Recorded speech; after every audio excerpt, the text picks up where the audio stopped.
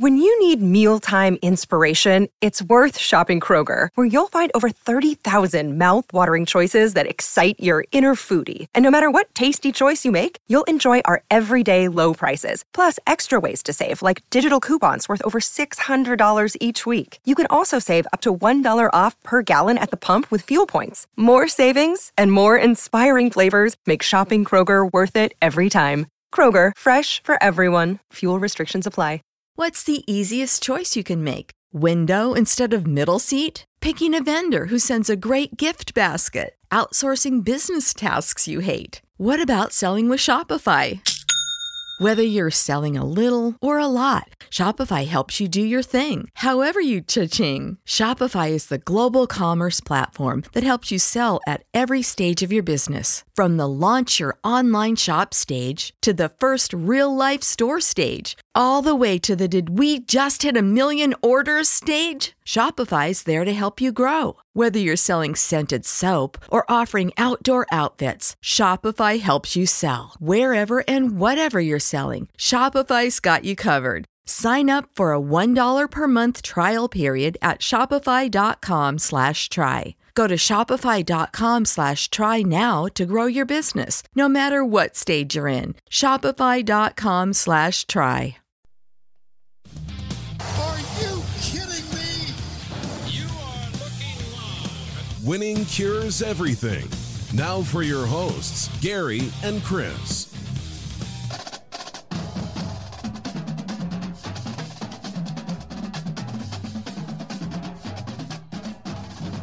Welcome in, Winning Cures Everything. It is the Tuesday, August 9th edition of the show, and it is the last college football division preview that I will have for this season. So we are finally to where we are going to do the SEC East. That's right, Georgia all the way through Vanderbilt, and it should be entertaining. So let me go ahead and tell you to like the video, subscribe to the channel if you would so kindly. Share out the show, of course, tell all your friends about it, and make sure that you are subscribed to the podcast. Coming up this season, we will have some stuff on the podcast that is not available on YouTube. Just tossing it out there. Just saying. So go ahead and knock that out if you would so kindly. Let's go ahead and make sure that we dive into this. Now, the SEC East last year produced the college football national championship winner. That was the Georgia Bulldogs, and that is where we will start things off today. We're going to try and make this a not super long one. So, the Georgia Bulldogs, last year, 14-1. Their only loss in the SEC championship game. Against the spread, were 10-5 last year. Their post-game win expectancy for the regular season, including the SEC championship game, of course, was 11.98 and 1.02. That one loss, of course, to Alabama in the SEC championship game. So the numbers do make sense. They dominated everybody all the way to the title game. So looking at their projected SP Plus record, it sits about 10-2. That maybe kind of makes sense considering all of the pieces that they lost. They lost Nakobe Dean, Jamari Salyer, Jordan Davis, White and Cook, the two running backs. Wide receiver Jermaine Burton, of course, transferred over to Alabama. But look at these numbers. PPA margin, number 1. Offensive PPA per drive was number 12. Like, incredibly efficient offense for as much as everybody wanted to make fun of it. Under Stetson Bennett, they got things rolling, and they were incredibly efficient, incredibly good, rather explosive. It says number 80 in explosive play rate, but they were beating teams so badly that they didn't have to worry with that too much. I mean, it was just absurd looking at this team. Starting off on the offense, Todd Monken is back as the offensive coordinator. Of course, NFL experience there. I don't know that he's doing exactly what he wants to do, but he is building an offense that fits the personnel that they have best. So a lot of tight ends, running backs that are speedy, shifty, can catch out of the backfield, etc. Very explosive guys. And I do think that they've got some playmakers at wide receiver this year. And, of course, Stetson Bennett. So you got to keep the offense to where he can actually run it, right? Nobody accuses Stetson Bennett of being an NFL-level quarterback, but he is good at what he does, so long as you keep it easy on him. So don't ask him to do too much, and he can be incredibly successful, especially with all the talent that you have around him. He is back, of course, with a loaded running back and tight end core. Wide receiver, you got Adonai Mitchell, you got Jack Saint, Blaylock, etc. Like, I think those guys are going to step up a little more this year. Offensive line has the highest rated recruits in the country. You got 3 of them back with 780-plus snaps. Along with that, you've got another one with 434 snaps, 2 others with over 100. You have Bowers, Gilbert, Ladd McConkey. I mean, you got names everywhere on this roster, and the offense is pretty loaded. I think the defense may have to lean on the offense a little bit in the early going until the new guys step up and figure out exactly what their roles are, right? That'll move us over to the defense. New defensive coordinators, of course, because Dan Lanning took the Oregon job. Will Muschamp and Glenn Schumann, both of them were already on staff. They are co-DCs here. Only 6 players back with 300-plus snaps, but you got plenty of young guys with a ton of talent. I mean, just ridiculous. You do have some guys that had some snaps played in 2021. It's very helpful when you get those blowouts, when you can get the young guys in, allow them to make mistakes, allow them to learn on the job, right? 8 defensive players were drafted off of last year's team. Defensive tackle Jalen Carter is probably going to anchor that line. Nolan Smith going to be a leader at linebacker. And Ringo and Smith will anchor the defensive backs. Tons of talent, but it is all fresh. So it could take a little bit for it to gel. Projected favorites in 12 games. I mean, the key players here, I've got Stetson Bennett. I mean, we'll see what happens there. I mean, it wouldn't shock me if somebody else were to come in and maybe take that job, because the guys that are behind him were higher rated recruits than him. Maybe they have more talent, etc. But I think that that's his locker room. I think Bennett's the guy in the locker room, so I don't think it's going to be easy to take it away from him. Kenny McIntosh, I think, is going to be a stud this year. Brock Bowers, of course, was awesome. Jalen Carter. I could put 1,000 names on this list for key players. So as far as keys to the season here, 15 guys gone into the NFL, 5 coaches gone, still a lot of talent. How does Georgia handle a hangover? I think that's the question everybody wants to know. What does the offense look like if the defense is not quite what it was last season? We talk about how efficient, or I did, talked about how efficient that offense was. It's easy to be efficient when you have that defense behind you, when that defense pins them, when the defense gives you the ball on a short field, etc., right? It's different when the defense may not be quite to the level that it was last season. Are they going to be more aggressive on offense? How does Stetson perform? There's so many questions here. The schedule still sets up great. I mean, you start off with Oregon. Obviously, there's potential there for, possibly a loss. I don't foresee it. There's a reason why they're favored by 17 here. But after that, you got Samford at South Carolina. Could be maybe tricky. You got Kent State after that, at Missouri, Auburn, Vandy. All in all, I mean, it's set up pretty well for them to make another run to Atlanta for the SEC championship game and then back to the playoff, even if you are not as good as last season. Now, that being said, projected favorites in all 12 games. There are no games that are projected to be within 1 score. The win total sits at 10.5. It's juiced to the over at -215. And to win the conference, they are +140. To win the division, it is -600. I've got them going 11-1. I've got a loss to Tennessee on here. It could be Florida. It could be Mississippi State. That's kind of the stretch run there. If the defense is not quite gelling, one of those offenses could maybe get them. Would it surprise me if they go 12-0? Absolutely not. Now, I've got a loss to Tennessee on here because it's tough to go undefeated, especially 2 years in a row. We saw it in the SEC championship game last year. Like, Georgia should have dominated Alabama, just at bottom line. But they couldn't get it done in that big moment. They got it done in the biggest moment.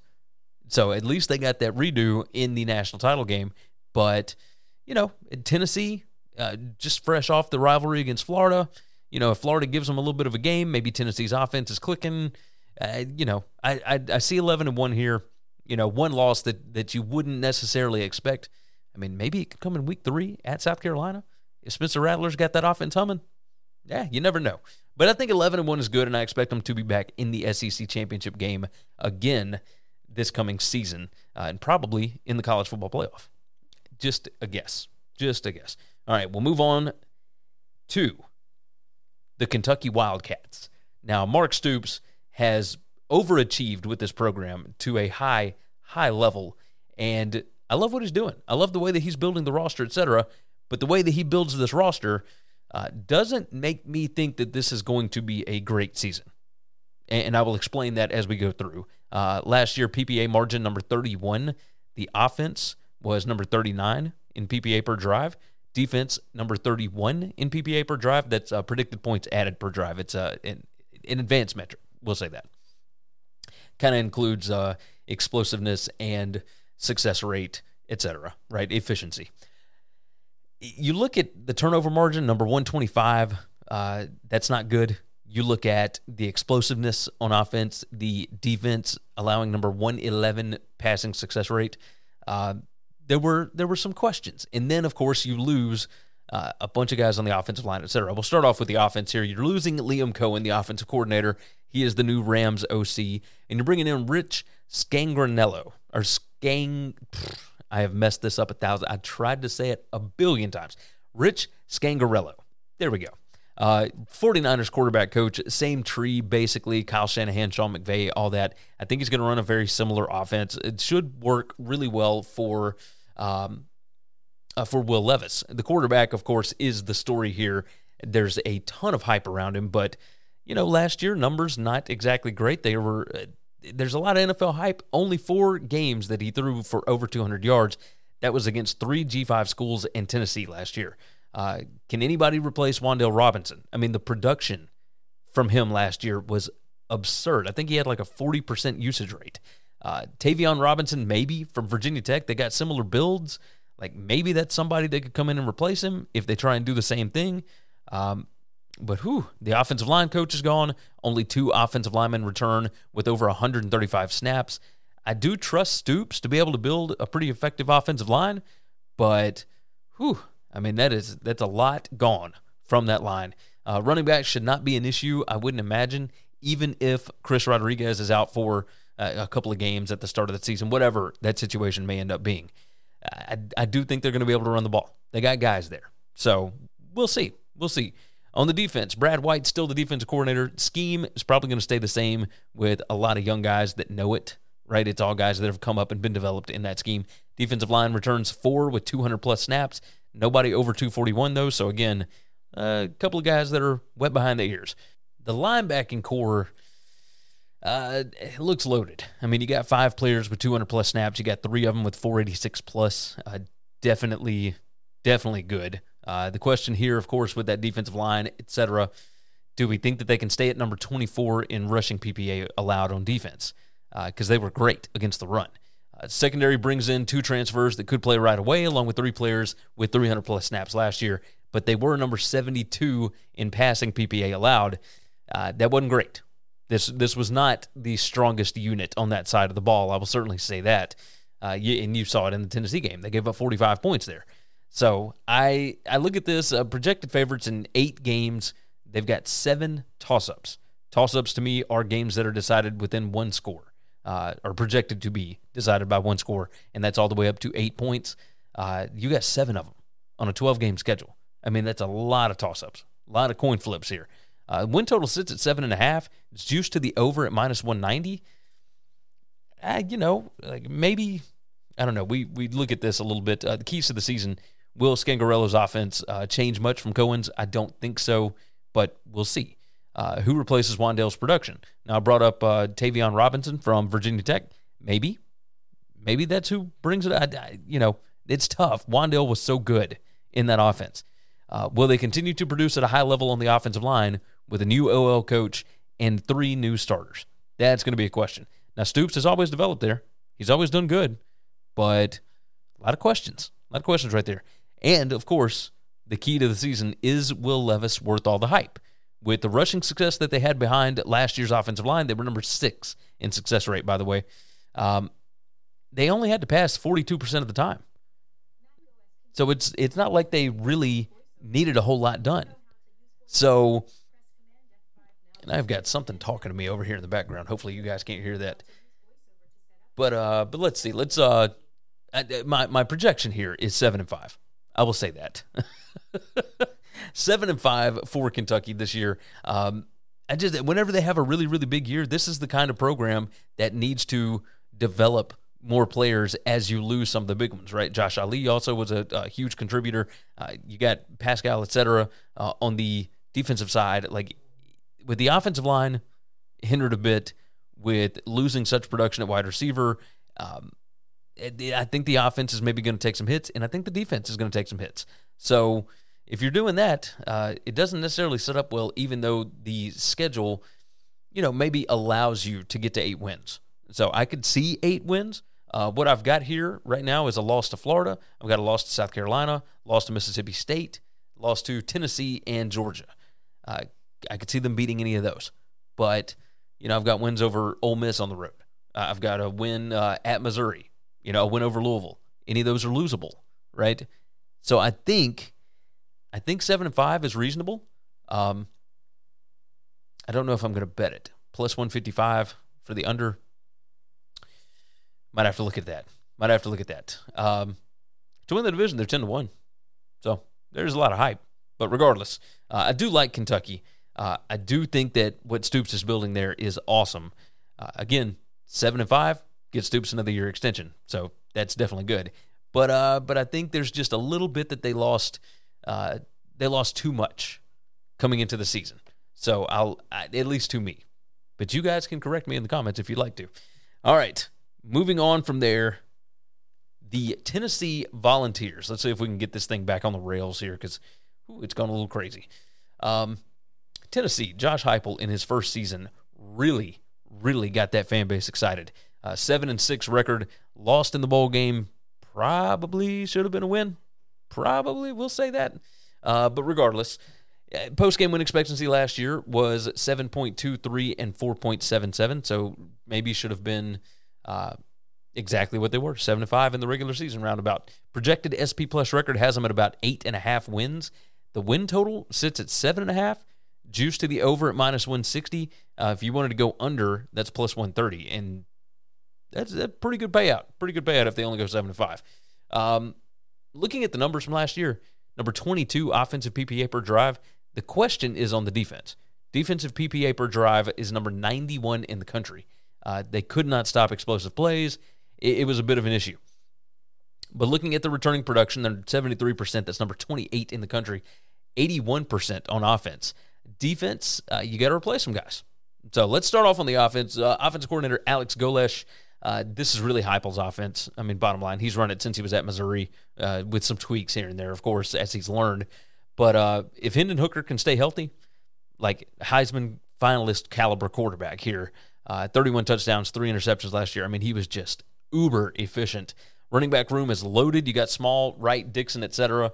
The wide receiver room, pretty loaded as well. I don't know that they've got that one playmaker that's really going to scare teams, right?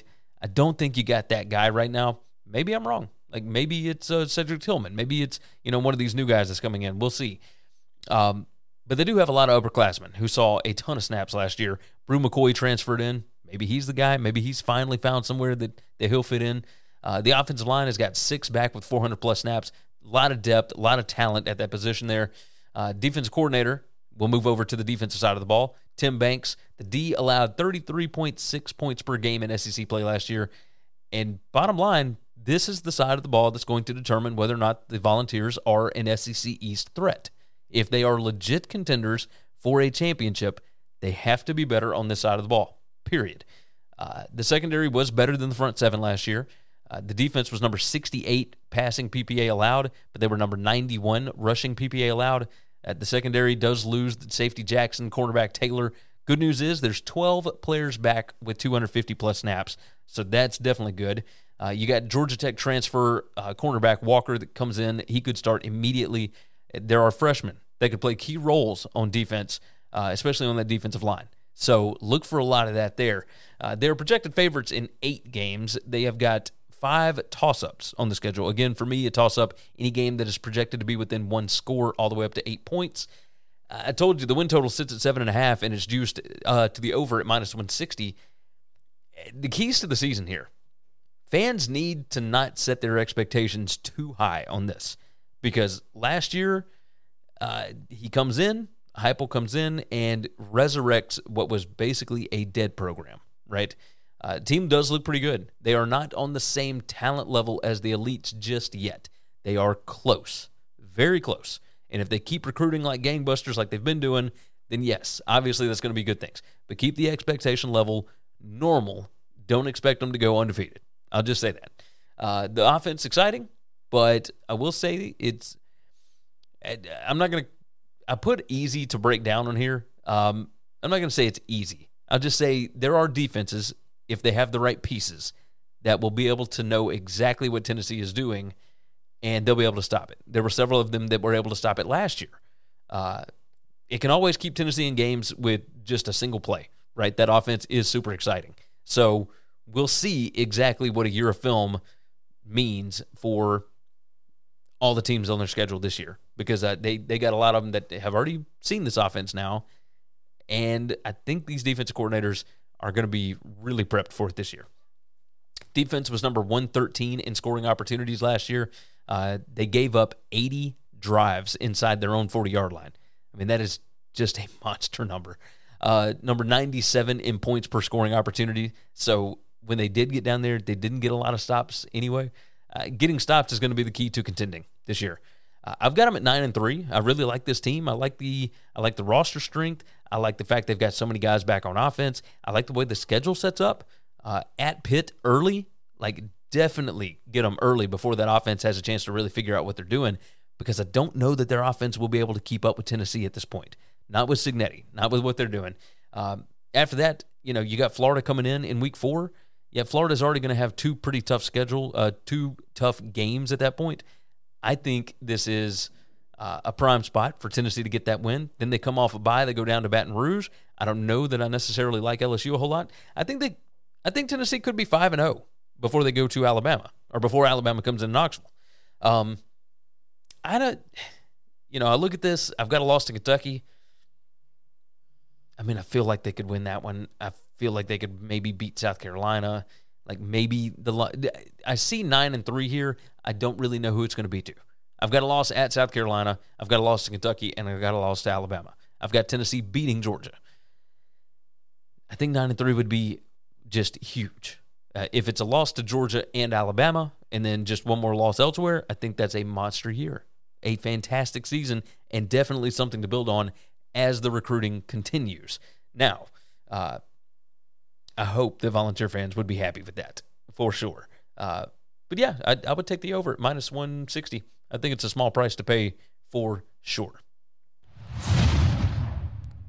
Let's take a break from the show for just a minute to give you some info on things you should know about. Visit winningcureseverything.com to find everything you need to know about us, including full shows in video or podcast form, our gambling picks, our store, the gear we use, and more. Subscribe to us on YouTube to get not only the full shows, but individual segments, along with other goodies as well. We're over 5,600 subscribers right now, and our goal by the end of football season is 7,500. If you haven't already, subscribe to the podcast on Apple Podcasts, Spotify, or whatever's your favorite podcast app. And if your app allows it, leave a 5-star written review. Visit the Winning Cures Everything web store to get all kinds of football shirts, hats, hoodies, coffee mugs, and more. You can visit winningcureseverything.com/store and see what all we've added. You have one unheard message. Hi, I was calling Current, the influencer marketing platform, but I think I just got redirected to a bunch of people listening to a podcast. Well, anyways, I was calling Current because I was told they could help get my brand set up on TikTok Shop, and even build out an affiliate program of content creators promoting my brand, and even have those content creators go on live streams and promote my product there. Wow. I could really use Current. I also heard that the brands they work with are making millions in sales. I guess I'll just go to their website at current.tech.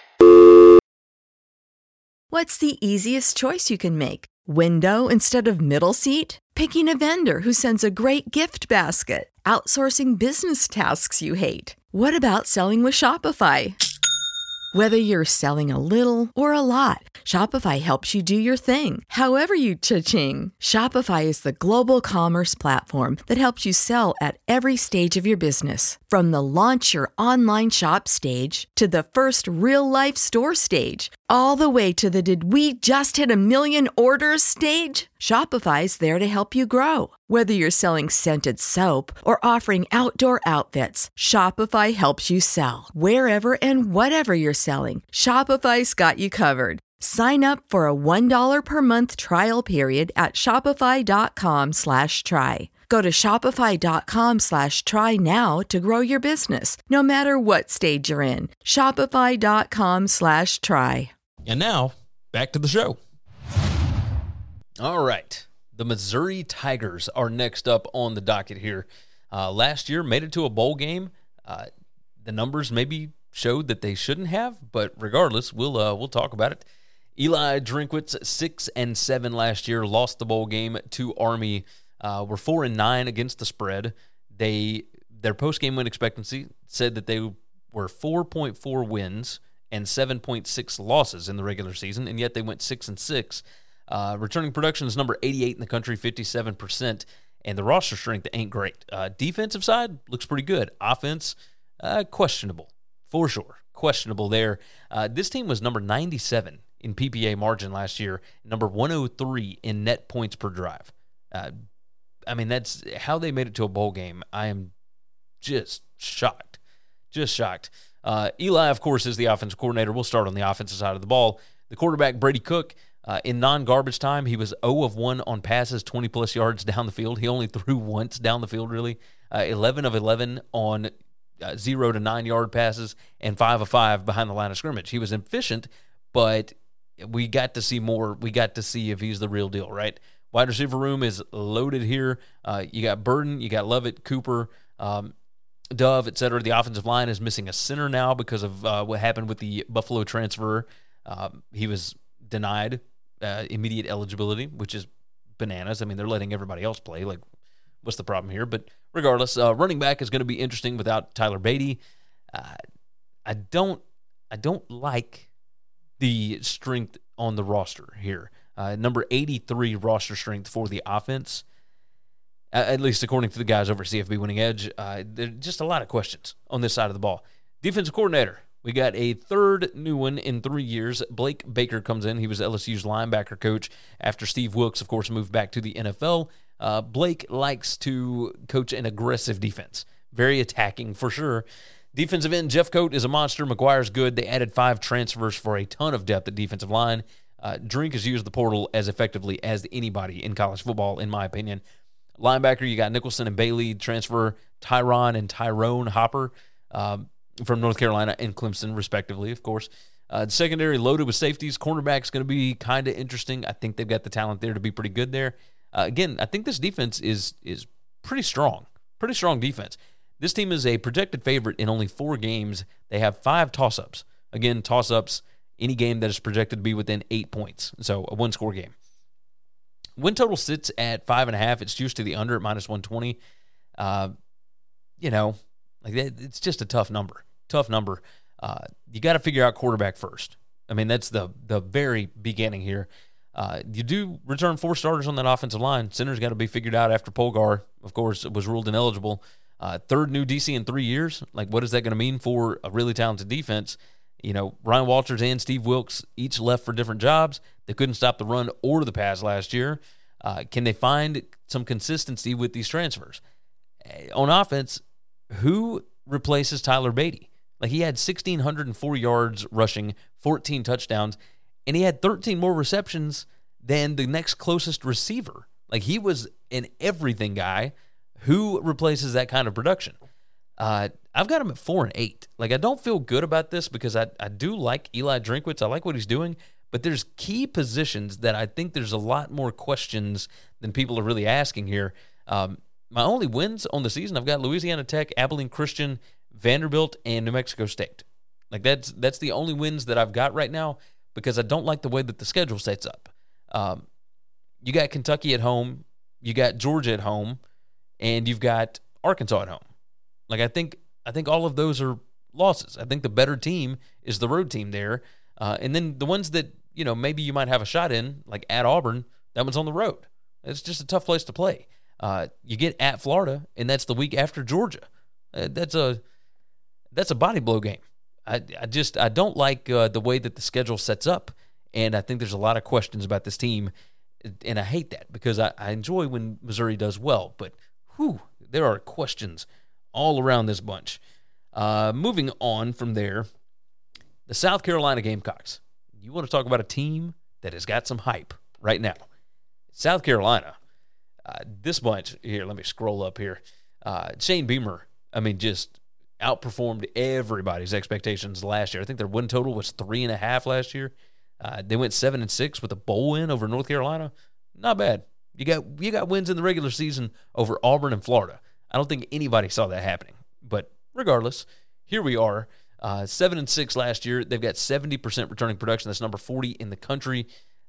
They've got the number 10 roster strength in the country per CFB Winning Edge.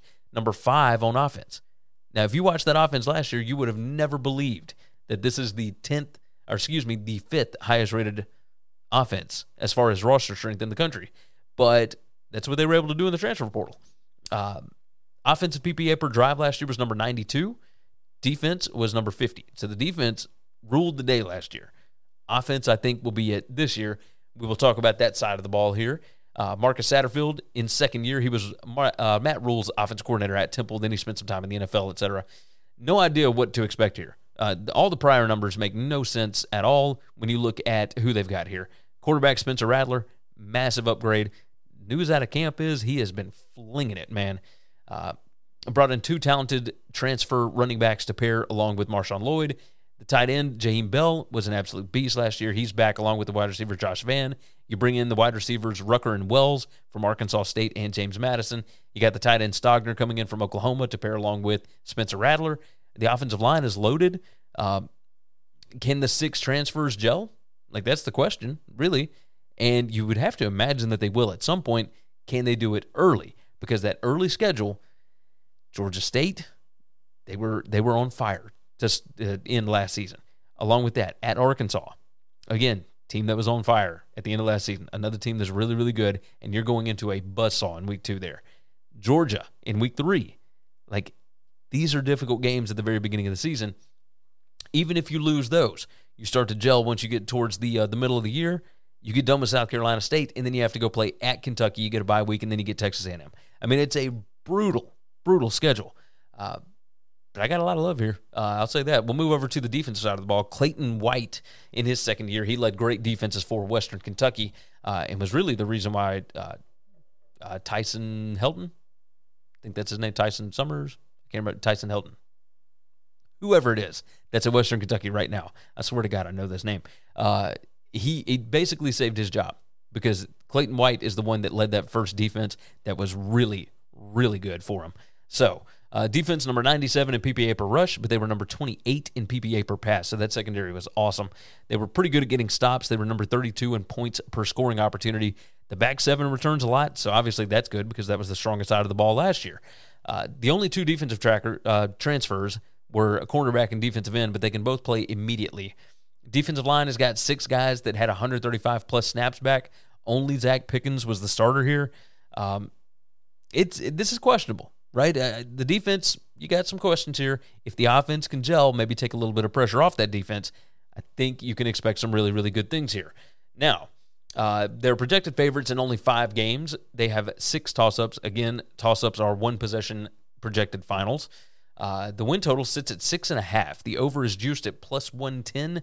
The under minus 140. So it is juiced more to the under here. But man, I'm not going to lie. I have bought in on this hype. I have bought in on the Gamecocks. I think culture matters in college football. We saw it with Arkansas last year, right? I think culture matters. There will be some of these games that are pretty close that I think that they're going to win just because their team likes to be around each other. They gel consistently, etc. The keys to the season here. Talent all over the offense, but can it gel? Can it be cohesive? Spencer Rattler has some serious weapons at running back, tight end, wide receiver, and the offensive line looks loaded too. That's the question. Can the offense gel? Can the defense stop the run? That's the other question. I just brought up that PPA per rush number 97 last year. Secondary, not a question here. We're good last year. They got serious talent, but you need the defensive line and linebackers to improve in year 2. Beamer, really building something here. Really building something. If the transfer talent can come together, this could seriously be a team to look out for. I've got them going 8-4. The losses, Texas A&M, Georgia, at Arkansas, and at Clemson. Those are the 4 losses. I think they beat everybody else on the schedule. We will see. Obviously, this is going out on a limb, but I'm okay with that. Hopefully, you guys are as well, because I think what Shane Beamer is doing here is pretty good. He has figured out that you don't necessarily have to be able to recruit the kids out of high school. You can go and get the kids that maybe are really talented but don't like their situations elsewhere in college football. Beamer is the perfect guy for that. And the culture he's building in Columbia is phenomenal, for sure. Let's take a break from the show for just a minute to give you some info on things you should know about. Follow the show on Twitter @WinningCures, or you can follow the guys @GaryWCE and @ChrisB Giannini, or you can also follow us on Facebook. If you want more content from me, Gary, visit BetUSTV.com. I host the How to Gamble on Sports show, and from August through January, the BetUS College Football show. You can subscribe to both on YouTube. Got your own podcast or web show, looking to start one, or you're just curious how we look and sound so good? Well, we've got all the gear that we use listed on our gear page on the website.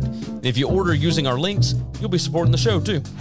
If you're interested in advertising on a show that reaches over 80,000 unique football fans per month during the season, send an email to Gary@winningcureseverything.com, and we'll put together a plan that best fits you or your business. When you need mealtime inspiration, it's worth shopping Kroger, where you'll find over 30,000 mouth-watering choices that excite your inner foodie. And no matter what tasty choice you make, you'll enjoy our everyday low prices, plus extra ways to save, like digital coupons worth over $600 each week. You can also save up to $1 off per gallon at the pump with fuel points. More savings and more inspiring flavors make shopping Kroger worth it every time. Kroger, fresh for everyone. Fuel restrictions apply.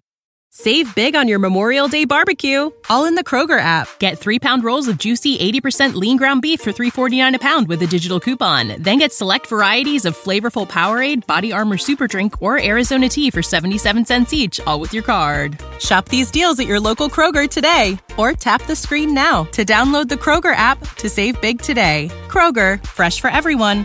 Prices and product availability subject to change. Restrictions apply. See site for details. And now, back to the show. All right, we continue on with the Florida Gators and Billy Napier in his first year at the helm in Gainesville. I'm excited to see what he ends up doing, because this is not going to look like what Florida fans are used to. That is for sure. Went 6-7 last year, just a complete debacle under Dan Mullen. I mean, just ridiculous. The fact that they went 6-6 in the regular season, their post-game win expectancy was over 8 wins last year. 8.24 and 3.76. They should have been much better than they ended up being.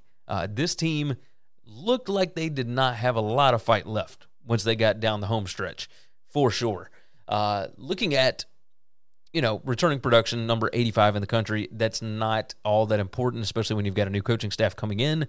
But I look at roster strength, and that's where I get a little confused.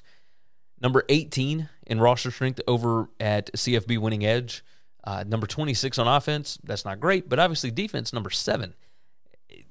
For them to be that strong on defense and maybe having a deficiency on the defensive line, I'm curious. I'm curious what this is going to look like and what they're going to try, and like how creative can they get with that, right? We'll start off with the offense here. Offense last year, PPA per drive number 43, rushing success rate number 42. Their passing success rate was number 16. I can't really figure out a lot. I do know this: their turnover margin was pitiful. The penalties per game, awful. Number 115 in turnovers, number 119 as far as penalties per game. So that probably put a lot into it. Rob Sale is the offensive coordinator here. He was with the New York Giants, but he led some ferocious offenses at Louisiana for Napier before that. So he knows exactly what Napier wants to do. And these guys are not afraid to get ugly, right? To go and just the basic things that you need to be successful on offense. Good offensive linemen, good running backs, and a scheme to get them out into some free space, right? Something along those lines will work regardless of what level of football you are at. The offensive line does return 6 guys with 253-plus snaps. They bring in right guard Torrance from Louisiana, and he was all Sun Belt last year. I mean, just awesome. The running back room looks stocked. There's no proven playmaker other than maybe the Louisiana transfer Johnson. Wide receiver, you got talent with Shorter and Henderson. You brought in Arizona State transfer Ricky Pearsall, excuse me. The offense boils down to the quarterback, Anthony Richardson. Like, Heisman potential, possibly. I think that this could be the perfect offense for him because I don't think that they're going to expect him to throw the ball a ton. I think that in Napier's offense, Richardson will get to show off his legs a lot, and we saw him last year, and he was awesome, absolutely awesome. So we'll see what he's got between his ears for sure going into this season. Defensive coordinators, of course, moving to that side of the ball, Patrick Toney and Sean Spencer. They were number 104 in takeaways per game last year. Now, normally you can blame that on aggressiveness or the lack thereof, but I don't think that that was the situation with Todd Grantham last year. Louisiana, by the way, was number 24 in that metric, so Louisiana found ways to get turnovers, for sure. Defense was not a talent problem for Florida last year. It was scheme, it was culture issues under Grantham that I would imagine you find a way to clear out this year, but we shall see. Again, brand new coaching staff. We're going to see how many guys that are currently on the roster still want to be on the roster at the end of the year, for sure. Plenty of defensive ends, plenty of defensive tackles with experience, but maybe a little thin as far as the depth goes. Maybe, I don't know. I'm very curious about this because they've got some key guys there, but I don't know what to make of it. I don't think the defensive line is going to be great. I think if they end up with some injuries, they like just maybe one injury, they could really be in some trouble there. The linebackers should be good, of course, with Brenton Cox, Ventrell Miller, etc. The secondary going to be lights out, even without Elam. Let's see, how quickly can they figure out this playbook? I think that these guys make it easy enough, especially early on, that they should be able to play early. Like I've got wins in the first 3 games for Florida here over Utah and Kentucky. Like getting those games in Gainesville, massive spot. They're projected favorites in 9 games this year. 6 of them are toss-ups, not of the favorites, but just overall. 6 out of the 12 games are toss-ups, where they're either favored or an underdog by 1 score, 8 points. Whether it's less than 8 points, etc. Hopefully I explained that right to you guys. Keys to the season here. Year 1 is just setting the tone, so I don't know what the expectations really should be. You're building a culture from basically nothing because there was no culture left after Mullen. It was just at the bottom of the barrel, and even the bottom of the barrel was a bowl team for Florida. So exactly what are the expectations when you are rebuilding from nothing? And the nothing is a bowl. Like, it's ridiculous. Like, are fans going to be okay with a different product? Because Billy Napier is not the slinging around the ball yard kind of guy. He is not a Spurrier protege. He is much more in the vein of Saban and Dabo. We'll see. What he's done at Louisiana, now maybe with different talent, he opens up the playbook. He opens up and does something different. But obviously, we'll have to wait and see. If Richardson hits in this offense, there's really not a ceiling for him. He was phenomenal last year in the limited amount that we got to see him. Napier and Sale's offense can be simple enough for his raw talent to just take over. And again, I'm not comparing him to Cam Newton, but we have seen Cam Newton being an example. When you allow a player's raw athletic ability to just take over a game, you take all the thinking out of it. You just make it easy. Like 1 decision, 2 decisions, like however many options, etc. Just let him go make plays. He can be dynamite in that situation. Defense allowed 26.8 points per game last year. That was number 73 in the country. And they lose stud cornerback Elam and the defensive end Carter. Can the defensive line stay healthy because depth is thin? The secondary does have talent here. What are we going to get from this defense? Like, they are talented. It was not a talent issue. It was a culture issue. Can they turn it over before the season even starts? I doubt it. I think it's something that'll be fixed throughout the season, but regardless, there we go. I've got them at 7-5. I've got Florida at 7-5. I think that stretch where they played Georgia, at Texas A&M, and then South Carolina, after the bye week. I think that's pretty brutal. Now, I do have a loss to Florida State here. That one seems very coin flippish to me right now. I like what Norvell's doing at Florida State, but I'm also a pretty big Billy Napier fan. So we will see how that one goes. At 7-5, right on the number. The projected win total here, not projected, excuse me. The win total is set at 7, juice to the over at -130. When you're reestablishing culture, there's going to be some bumps and bruises along the way. This is very similar to what I expect from Brian Kelly at LSU.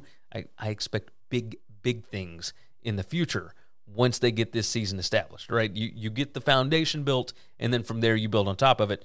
And I think that that's what we're going to see from Florida. Now, finally, a team that we don't want to spend too much time on, but we will for the sake of it. The Vanderbilt Commodores. Clark Lea's second season. There are things to be hopeful for. There are, really. But you look at last year, and let me change that back over again. Clark Lee went 2-10 last year. And while there's not a lot of hope as far as the offense goes, I do expect the defense to improve in year 2 under him. They brought in Nick Howell, the defensive coordinator. He was the DC at Virginia and at BYU under Bronco Mendenhall. The post-game win expectancy last year was .93, so less than 1 win, and they were able to get 2. So that's obviously a step in the right direction. That's good. They're number 27 in returning production in the country, number 25 on defense, number 40 on offense. We're going to start off on the offensive side of the ball. The numbers on both sides are pitiful. But they were, at least somewhat disciplined, I guess you could say. Number 33 in penalties per game. Then we're number 85 in turnover margin, so probably need to fix that. But let's start off with the offense. The offense coordinator, Joey Lynch, is his first year as OC. He was the passing game coordinator and the quarterbacks coach, and he started calling the plays towards the end of the season last year. He was the OC at Colorado State and at Ball State before, so he's got experience in this role. Everything was bad last year. Everything. All of it was bad. At quarterback, is it Wright or is it Seals? I think Wright really gave him a spark towards the end of last year. Seals did start both of their wins. Offensive line is probably going to be a mess. You got 4 players with 391-plus snaps, but no experience behind them at all. Brammer from North Texas may be their best offensive lineman, and him coming in, of course, as an immediate transfer. Running back Davis, wide receiver Shepard are both good. If you can actually have time to throw the ball, if you have a little bit of protection, anything from that offensive line, you got some decent skill position guys that can make some plays. So maybe that's something to build on here. Going over to the defensive side, I told you about Nick Howell. He was the DC at Virginia and BYU under Bronco. Biggest weakness, pass rush. They only had 9 sacks in 2021. They didn't really address it. They got one guy, one recruit that came in that's known to be an edge rusher. But he's a freshman. It's still got some work to do with him. You got to get creative in getting pressure this year. And I expect that Clark Lee will. Obviously, defensive background, was linebackers coach at Wake Forest and at Notre Dame under Mike Oko. So, he learned from one of the best. The linebacker, Patterson, coming over from Clemson. The cornerback, Lucian, from UConn. Vandy could start as many as 10 players that actually started in 2021. So, experience should equal improvement, we think, I guess. You can't really be worse than they were last year. Number 119 in PPA per drive. It just, the projected favorites in 2 games. And they've got 2 games on the schedule that are projected to be toss-ups or games that are projected to be within 1 score. I do like this team a little bit. Let's talk about keys to the season, and then I'll go through the schedule here. Likely going to see improvement on defense in year 2, but how much? Almost anything's better than what they did last year. They were number 120 in overall success rate allowed last year. That's bottom 11. Just awful. Can either Wright or Seals improve to give the offense a chance? 12 touchdowns, 13 interceptions combined last year. Got to fix that. Long rebuilding job under Lee. The NIL and the portal make it even more difficult. They're going to lose their best players to big programs. They can't really restock easily because of the academics required. This is just a long rebuild, a really long rebuild here. But I think that they're going to stick with Clark Lee and give him time to actually get this thing figured out because I mean, those last few years under Derek Mason, when everything started changing around college football, it was tough. Very, very tough. The win total is at 2.5. To go over is plus 100. To go under is minus 130. Don't worry about the division or the conference odds. Don't even. 250 to 1. I mean, just, yeah. I've got them at 3-9. I think they're going to beat Hawaii. I think they're going to beat Elon. And I think they're going to beat Northern Illinois on the road. And then after that, I don't see another win on the schedule. I mean, it is tough. 3-1 to open, and then, 0-8 the rest of the way. Just brutal. The loss to Wake, they'll probably lose at home to Wake Forest. After Northern Illinois, you got to play at Alabama. Then you got a bye week, Ole Miss, at Georgia, at Missouri, bye week, South Carolina, at Kentucky, Florida, Tennessee. That ain't an easy one on there. There's not even a toss-up on there. I mean, it's tough. Even Missouri, because that game's on the road, Missouri should be, over a 2-touchdown favorite there at 17, 18 points, somewhere close to 3 touchdowns. It's tough. But I'm going to go over the 2.5 because I believe in what Clark Lee is doing, and I think that they can get that win at Northern Illinois. Now, if you really want to be smart with it, as far as gambling goes, maybe you just feel them out and see if they can win those first 2 games, and then maybe you just bet on Vanderbilt at Northern Illinois rather than just having your money tied up forever, right? But regardless, there's ways to get around it. All right, that is going to wrap up today's show. You guys have been fantastic, as always. The previews have been a lot of fun. I've spent way too much time on these, but I will continue to do so next year because I really enjoy this, and hopefully you guys do as well. We're not going to take too much more of your time. Subscribe to the channel, subscribe to the podcast, etc. And with that said, take care of yourself, take care of each other, and hopefully, all of your tickets cash this week.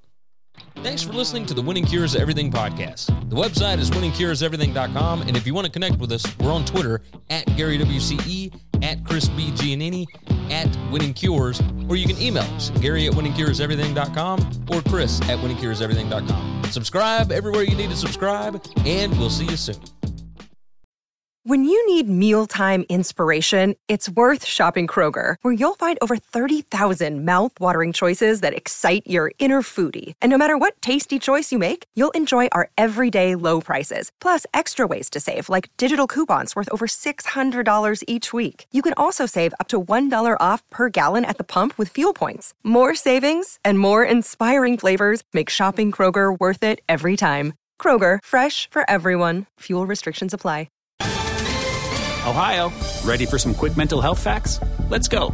Nearly 2 million Ohioans live with a mental health condition. In the U.S., more than 50% of people will be diagnosed with a mental illness in their lifetime. Depression is a leading cause of disability worldwide. So why are some of us still stigmatizing people living with a mental health condition when we know all of this? Let's listen to the facts and beat the stigma. Ohio, challenge what you know about mental health at beatthestigma.org.